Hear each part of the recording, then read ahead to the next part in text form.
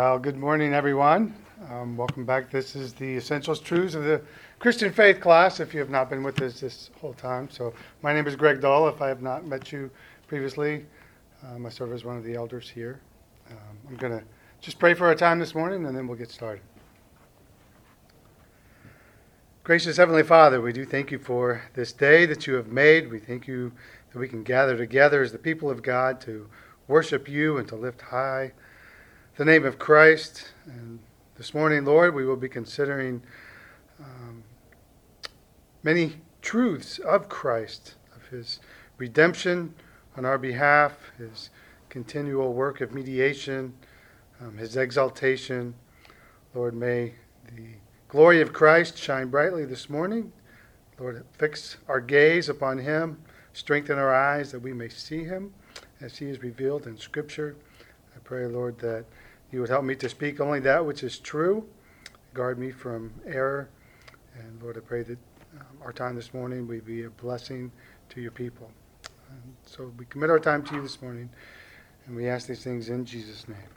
Amen. So again, we're continuing in that Essentials Truths of the Christian Faith class. Again, our goal with this class is just to provide you with an introduction to these truths, to help form a foundation upon which you can begin to build and grow in your understanding of who God is. Obviously, we are covering a lot, so we're not able to develop or dig deeply into any of these, but again, it's that 1,000-foot view to at least give you some exposure to these truths. God has revealed himself in his word, and he wants us to know him.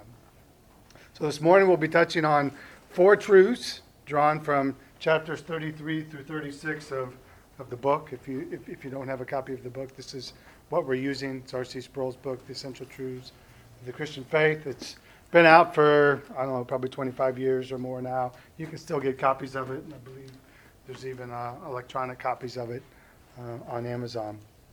So this morning we're going to be touching on the ascension of Christ, Jesus Christ as mediator, the threefold office of Christ, and the titles of Jesus.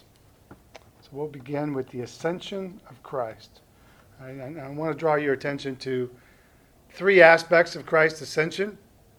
The first is that Jesus ascended to a place. He ascended to a place. We know from Acts 1 that after Jesus' resurrection, he was on the earth for 40 days. Luke 24, verses 50 and 51. And he led them out as far as Bethany, and lifting up his hands, he blessed them. And while he blessed them, he parted from them and was carried up into heaven. And then Luke expands on this a little bit. If you have your Bibles with you, I would ask you to please turn to Acts chapter 1, verse 9. Acts chapter 1, verse 9. This is a similar account as given by Luke in the opening section.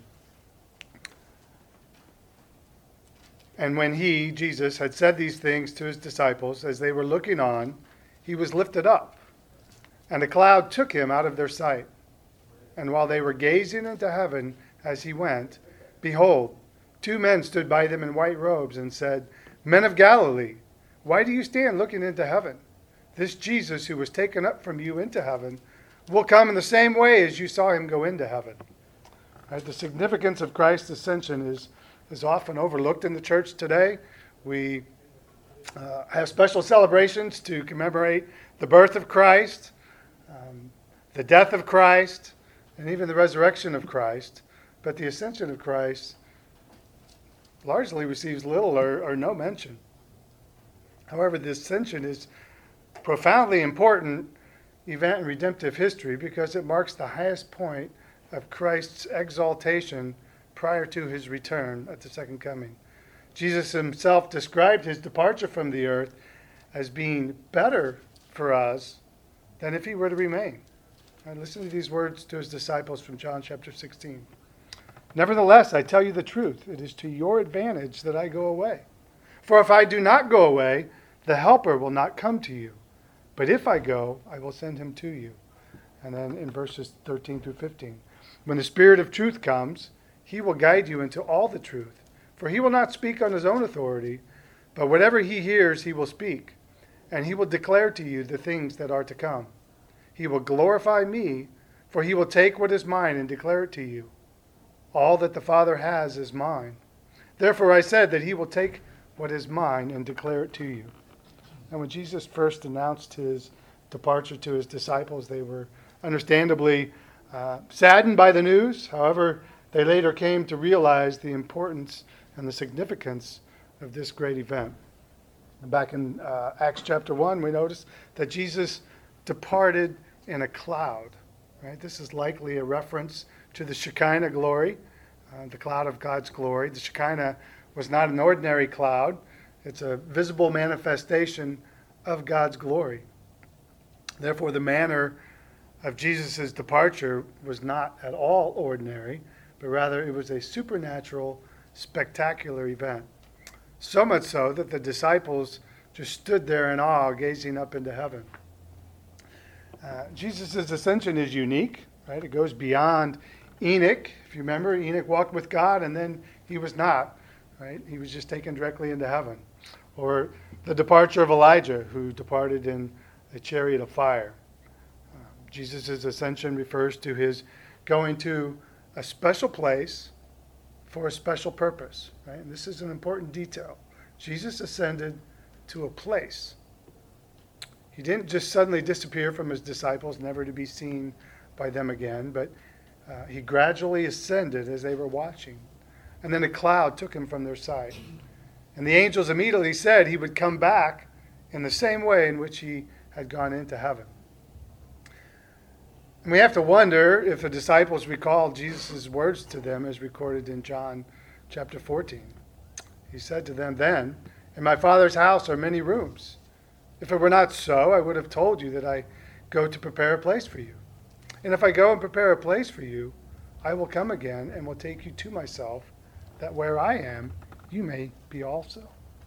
Right? The ascension of Jesus into heaven teaches us that heaven does exist as a place in the space-time universe.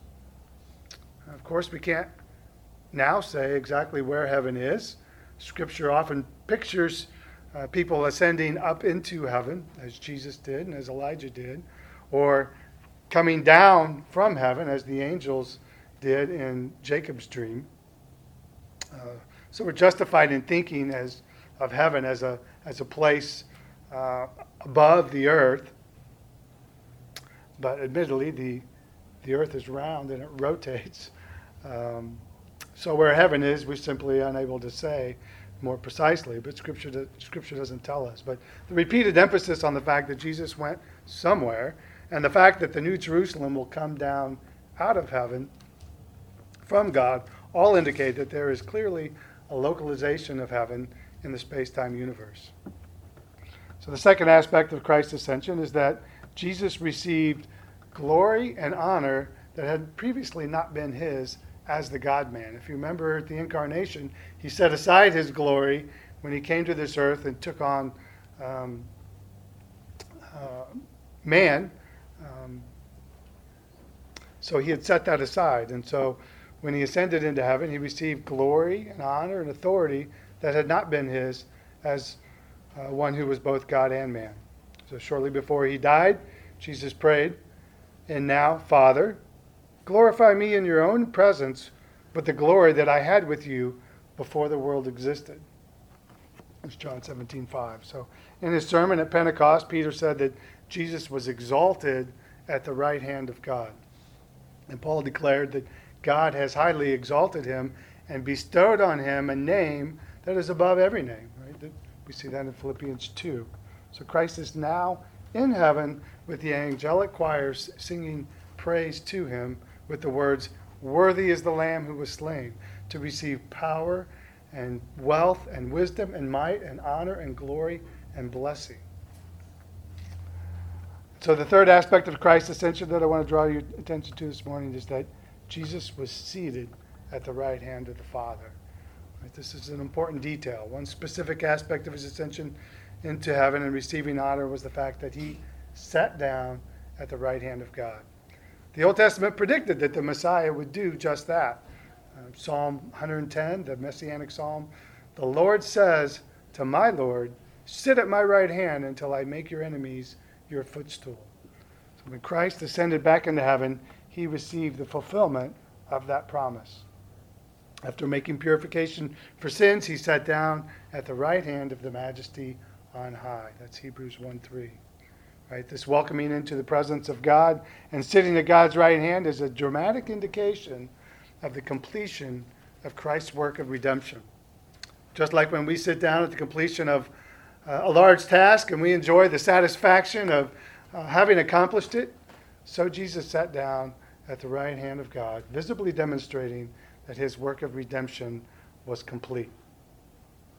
And an additional aspect of the authority that Christ received from the Father when he sat down at his right hand was the authority to pour out the Holy Spirit on the church. Right? We see that at the day of Pentecost. Peter said this in Acts chapter 2. Being therefore exalted at the right hand of God, and having received from the Father the promise of the Holy Spirit, he has poured out this that you yourselves are seeing and hearing. So we have two benefits imparted to our faith by Christ's ascension. The first is that Jesus' ascension opened the way into the heavenly kingdom. All right, the Apostle Paul says in Ephesians 2 that Christ raised us up with him and has seated us with him in the heavenly places. Right, that's an amazing truth. Right, so sure is our salvation that we already possess it. He speaks as though we already possess it, and we are seated with Christ in the heavenly places. And second, as faith recognizes, it is to our great benefit that Christ resides with the Father. For having entered a sanctuary not made with hands, he continually appears before the Father's face as our advocate, as our intercessor, as Hebrews 7 teaches us. Commenting on that truth, John Calvin said this. He said, Jesus turns the Father's eyes to his own righteousness to avert his gaze from our sins. He so reconciles the Father's heart to us that by his intercession, he prepares a way and access for us to the Father's throne. So just a few summary points here regarding the ascension. The ascension marks a critical point of Christ's exaltation in redemptive history. Christ departed in a cloud of glory. Christ ascended to a specific place for a specific purpose, his coronation as King of Kings. And in his ascension, Christ entered his role as our heavenly high priest, and he was seated at the right hand of God, the seat of cosmic authority. And from his position at the right hand of God, Jesus authorized the outpouring of the Holy Spirit upon his church, and Jesus also serves as the advocate or defense attorney for his people. Any questions on that? I know we're moving quickly here. So our second truth this morning is Jesus Christ as mediator. Right? Jesus Christ as mediator. A mediator, right, is a go-between, right? He is one who intervenes between two persons or groups who are at variance, and he tries to reconcile those two. Right? A mediator presupposes some form of a disagreement. Right? The two sides are at odds. Right? In modern times, mediators are often used to assist settling disputes. We see this between labor unions and management, or in civil court cases as a means of seeking a resolution prior to actually having to go to trial. So similarly, in biblical terms, a mediator is one who intervenes between two, either to make or restore peace and fellowship.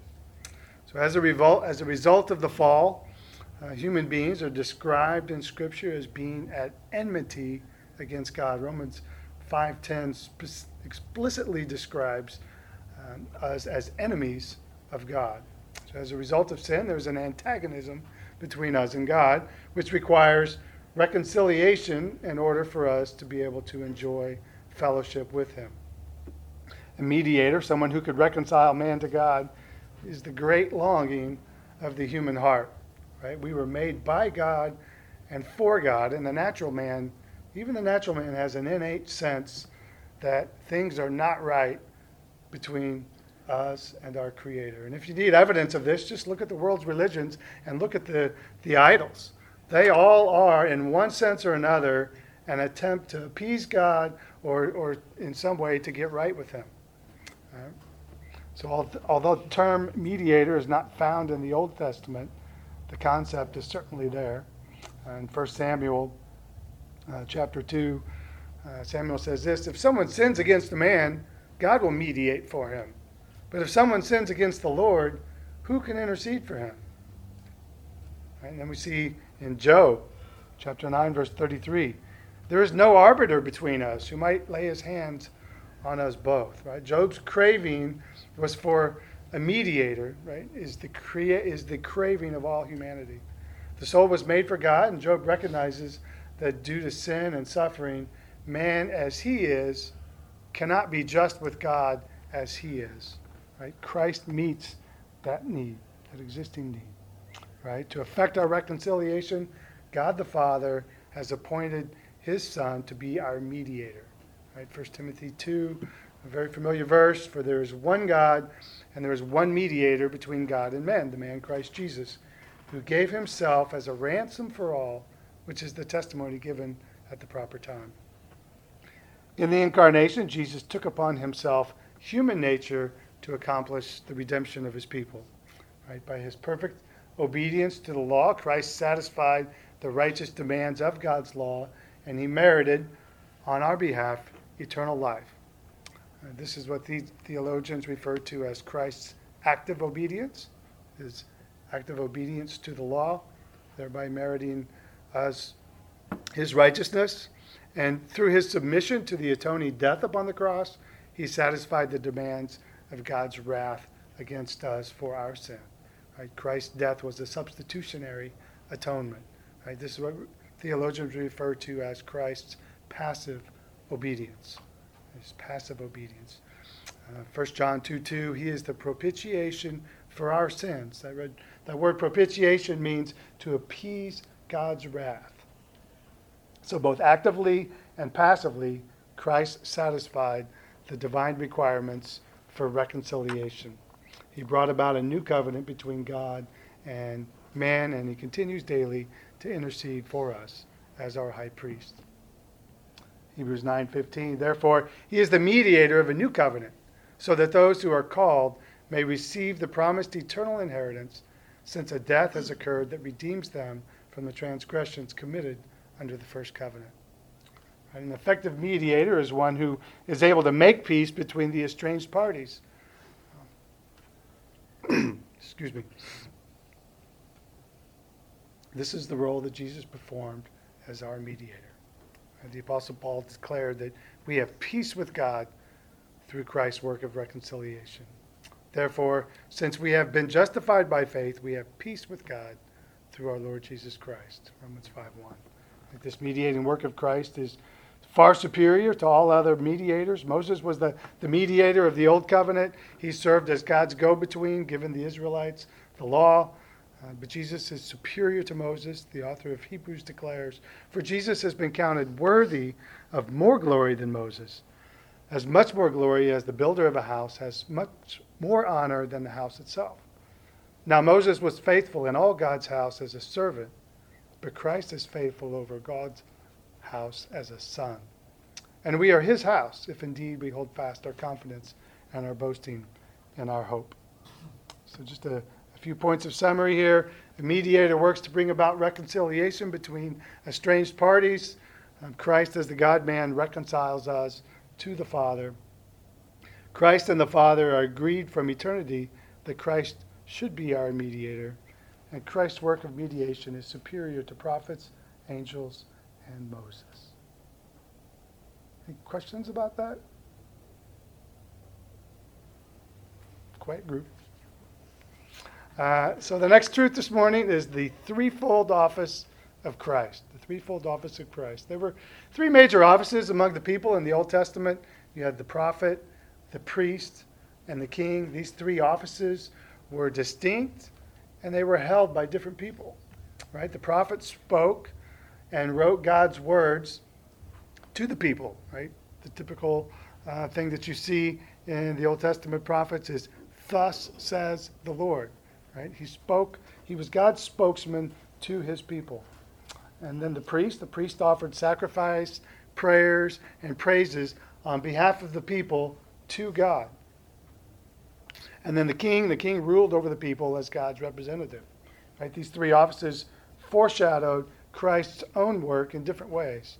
Right? John Calvin was the first theologian to apply these three categories to the work of Christ as a way of helping us to understand various aspects of Christ's work. So we'll look at that first one, Christ as prophet. Christ as prophet. Again, the role of a prophet was to speak God's words to the people. Moses was the first prophet, and he wrote the first 5 books of the Bible. And after Moses, there was a succession of prophets, other prophets who spoke and wrote God's words. But Moses predicted that sometime another prophet like himself would appear. This prophecy was recorded for us in Deuteronomy 18. The Lord your God will raise up for you a prophet like me from among you, from your brothers. It is to him you shall listen, just as you desired of the Lord your God. And the Lord said to me, I will raise up for them a prophet like you from among their brothers. And I will put my words in his mouth, and he shall speak to them all that I command him. Among the people in Jesus' day, there was a great expectation that the prophet like Moses would come. After Jesus had multiplied the loaves and the fish, we saw this not that long ago in the Gospel of John. Some of the people exclaimed, "This is indeed the prophet who is to come into the world," right? They're referring to the prophet that Moses had predicted would come. And then in Acts 3, Peter specifically identified Christ as the prophet predicted by Moses by quoting the passage from Deuteronomy 18. So Jesus indeed is the prophet predicted by Moses, yet he is far greater than Moses or any of the other Old Testament prophets in 2 ways. One, he's the one about whom the Old Testament prophecies were made. Right? When Jesus spoke with the 2 disciples on the road to Emmaus, it says he took them through the entire Old Testament, showing them how the prophecies all pointed to him. And then secondly, Jesus was not merely a messenger or revelation from God, but he himself was the source of revelation from God. He spoke on his own authority as the eternal Word of God in the flesh. He was the supreme prophet. And rather than saying like the Old Testament prophets did, "Thus says the Lord," Jesus said, "But I say to you," right? He spoke on his own authority. So that's Jesus as prophet. The second office is priest, Christ as priest. Again, in the Old Testament, the priest offered sacrifices, prayers, and praises to God on behalf of the people. And in doing so, they sanctified the people or made them acceptable to come into God's presence, albeit in a limited way during the Old Testament. In the New Testament, Jesus becomes our great high priest. Right? This theme is developed extensively in the letter to the Hebrews, where we find that Jesus functions as a priest in 3 ways. The first is that Jesus offered a perfect sacrifice for sin. The sacrifice that he offered was not the blood of animals such as bulls and goats. Instead, Jesus offered himself as the perfect sacrifice. Chapter 9, verse 26 says, "But as it is, he has appeared once for all at the end of the ages to put away sin by the sacrifice of himself." Right? His death upon the cross was a sacrifice for sin. He was both the offering and the offerer. Right? The Old Testament priest offered sacrifices regularly, but Jesus offered a sacrifice of everlasting value. Right? This was a completed and final sacrifice, once for all time, never to be repeated again, which is a theme that is frequently emphasized in the book of Hebrews. This is really one of the starkest differences between Protestantism and Roman Catholicism. Roman Catholicism in the Mass is a repeated sacrifice that they teach that the Mass is a continual sacrifice for sins, whereas Scripture clearly teaches us that it was a once for all time, never to be repeated again. They clearly diminish Christ's sacrifice in their teaching. So in the second way he functions as a priest is that Jesus continually brings us near to God. The Old Testament priests not only offered sacrifices, but also in a representative way they came into the presence of God from time to time on behalf of the people. But Jesus does much more than that. As our high priest, he continually leads us into God's presence so that we may no longer have need of a Jerusalem temple or a special priesthood to stand between us and God. At his ascension, Jesus went into the heavenly temple, into the very presence of God, and as we saw previously, sat down at his right hand. This means that we have a far greater privilege than those who lived during the Old Testament period. Jesus has opened the way to access to God so that we can continually draw near into God's presence without fear, but with confidence. So Jesus not only offered a perfect sacrifice for sins, and he continually brings us near to God, he also continually prays for us. Right? Continually prays for us. One other priestly function in the Old Testament was to pray. The priest was to pray on behalf of the people. The author of Hebrews tells us that Jesus also fulfills this function. Hebrews chapter 7, verse 25. He is able to save to the uttermost those who draw near to God through him, since he always lives to make intercession for them. The thought that Jesus is continually praying for us should give us great encouragement. Right? He always prays for us according to the Father's will, so we can know that his requests will be granted. So that's Christ as prophet and priest, and finally his third role is Christ the King. In the Old Testament, the king had authority to rule over the nation of Israel. In the New Testament, Jesus was born as King of the Jews, as we see in Matthew 2. But he notably refused any attempt by the people to make him an earthly king with political and or military power. Right? At his sham of a trial, he told Pilate, "My kingdom is not of this world. If my kingdom were of this world, my servants would have been fighting, that I might not be delivered over to the Jews. But my kingdom is not from this world." Nevertheless, Jesus did have a kingdom, right? The arrival of which he announced in his preaching repeatedly. Right? He is in fact the true king of the new people of God. And after his resurrection and ascension, Jesus was given by God the Father far greater authority over the church and over the universe. Right? God raised him up and seated him at his right hand, far above all rule and authority and power and dominion, and above every name that is named, not only in this age, but also in the age to come. Right? So in the Old Testament, the mediating offices of prophet, priest, and king were held by separate individuals. When Christ came, we saw the fulfillment of these three roles in one person. Jesus alone supremely holds all three offices. Right? Jesus fulfilled that messianic prophecy of Psalm 110. So just a few points of summary here. Jesus was the fulfillment of the Old Testament prophecy and was himself a prophet. Jesus was both priest and sacrifice. As priest, he offered himself as the perfect sacrifice for sins. And Jesus is the anointed King of all kings and Lord of all lords. Any questions about that one? Okay. I heard it said that David also acted in priestly, prophet, and kingly ways. Obviously he's the king, but I've heard that said as well about him. But that it was imperfect. Obviously. His sons were were on priests. Mm-hmm. David's sons were in the palace. Right. Well, David was not from the Aaronic line, right? Yeah. He was not. But that's because of, I think, messianic typology, that there needed to be a dimension of David that was priest because he was the typology of Christ who was priest. And so there were, in his household, his sons did serve as priests. That's probably part of that typology. I don't. That's how it's been explained to me. Yeah, I could be wrong, but I don't believe that that's anywhere in Scripture where we see David's sons. You'll find it. You'll find it if Okay. you look for it. His sons did serve as priests. I've taught First and Second Samuel.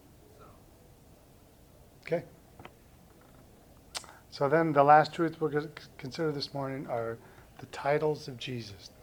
All right, the titles of Jesus. Jesus of Nazareth was given more titles than any other person in history.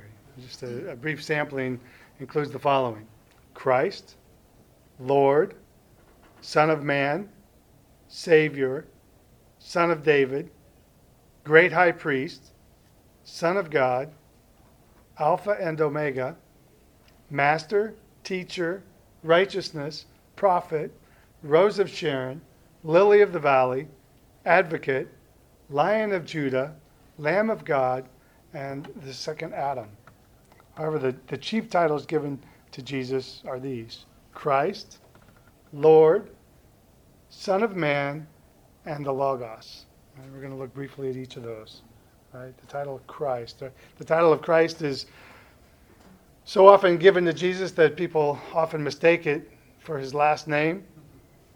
It is not a name, but rather it's a title that refers to his position as Messiah.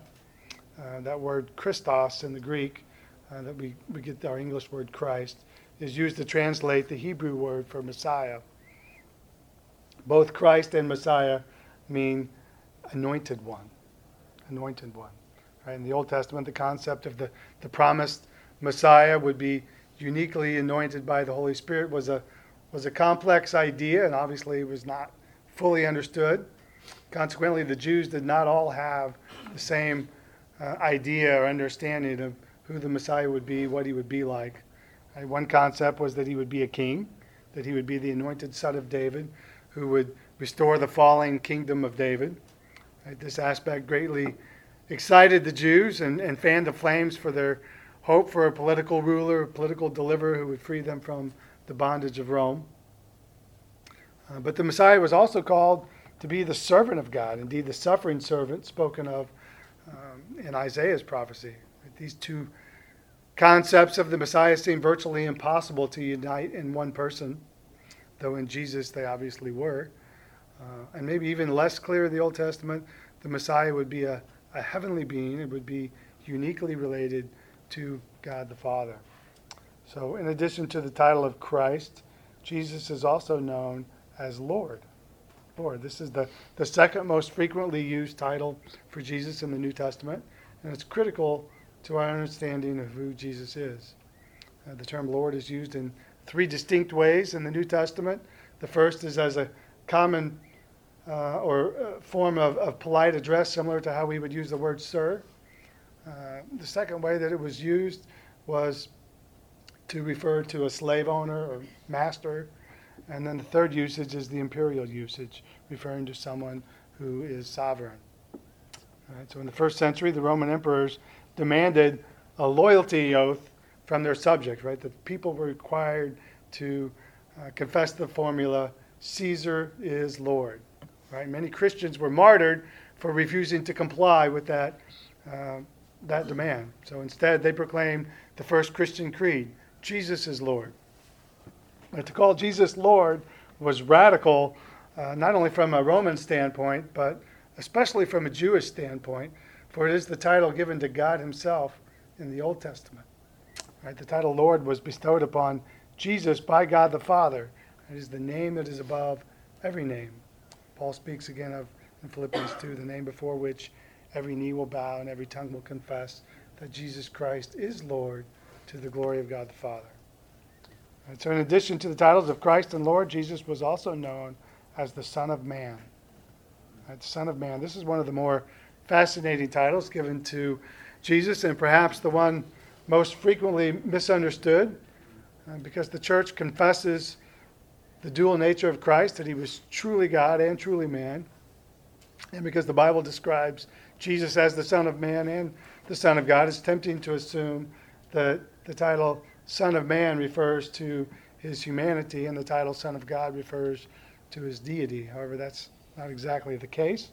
Though the title Son of Man includes an element of humanity, its primary reference is to Jesus' divine nature. Right? The title Son of God also includes a reference to his deity, but its primary focus is on Jesus' obedience as a son. Although the title of the Son of Man ranks third in terms of frequency and usage of the New Testament, it is by far the most frequently used by Jesus to refer to himself. Right? And the importance of this title is drawn from the prophet Daniel's use of it in Daniel chapter 7.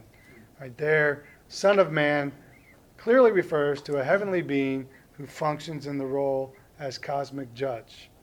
Right? Jesus' use of this title is a bold claim of divine authority when he calls himself the Son of Man. You might be tempted to think that it was a humble title that he applied to himself, but in reality it was a bold claim of his divine authority. For example, in Mark 2, Jesus claimed that the Son of Man had authority to forgive sins. Right? That is a divine prerogative, to forgive sins. And he also says later in that chapter that the Son of Man is Lord even of the Sabbath. Right? Again, divine authority, divine prerogative.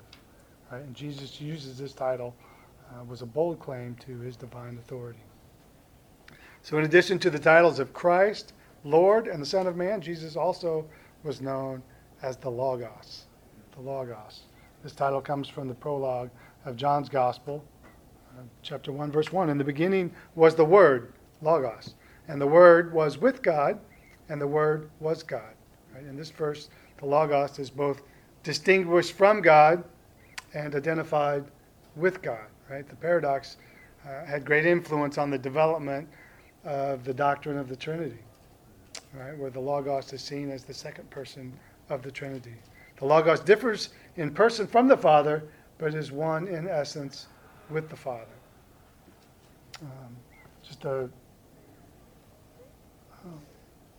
Just a brief background on the biblical usage of the word Logos. It's used to refer to the words of speech or sayings, as well as to the mental faculty of thinking and reasoning and meditating. So in John, the Logos denotes that Jesus is the personal wisdom and power of God in union with God. Right? He's the minister of creation, and he's the cause of all the world's life. All things were made through him, and without him was not anything made that was made.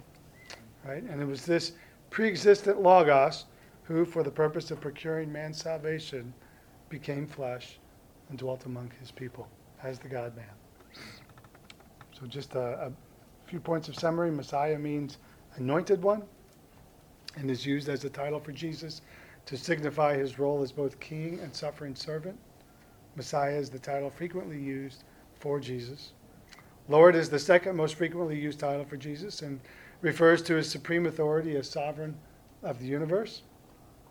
And Son of Man is the title Jesus used most often to refer to himself. The title primarily refers, again, to his role as judge of the whole cosmos. And then the title Logos has a rich heritage in both the Hebrew and Greek culture. Jesus is the Logos, the creator of the universe, the ultimate reality behind the universe, and the one who is constantly sustaining, upholding all things. So, any questions? Got a few minutes left. Yes, sir. The quotation, which is 2 Samuel 8:18. That's Can you read it for us? David. Well, let me see. Let me get to it. I've got it right here. It says, Benaniah, the son of Jehoiada, was over the Cherethites and the Belathites, and David's sons were chief ministers, is what my version says. But then it references back to, actually says priests. So then another place it says they were like chief ministers again. So I don't know. It's interesting. I've never thought of that or realized that before, but it's something to look into. You have to look at the context of that word and how it might be used in other places, because it could.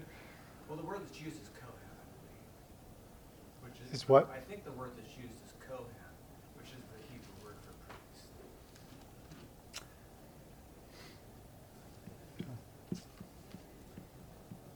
Okay. Interesting. I'd want to dig into that further. Doesn't necessarily mean that they served as priests in the temple, right? No, They could have no, I been. see this in the palace. Yeah.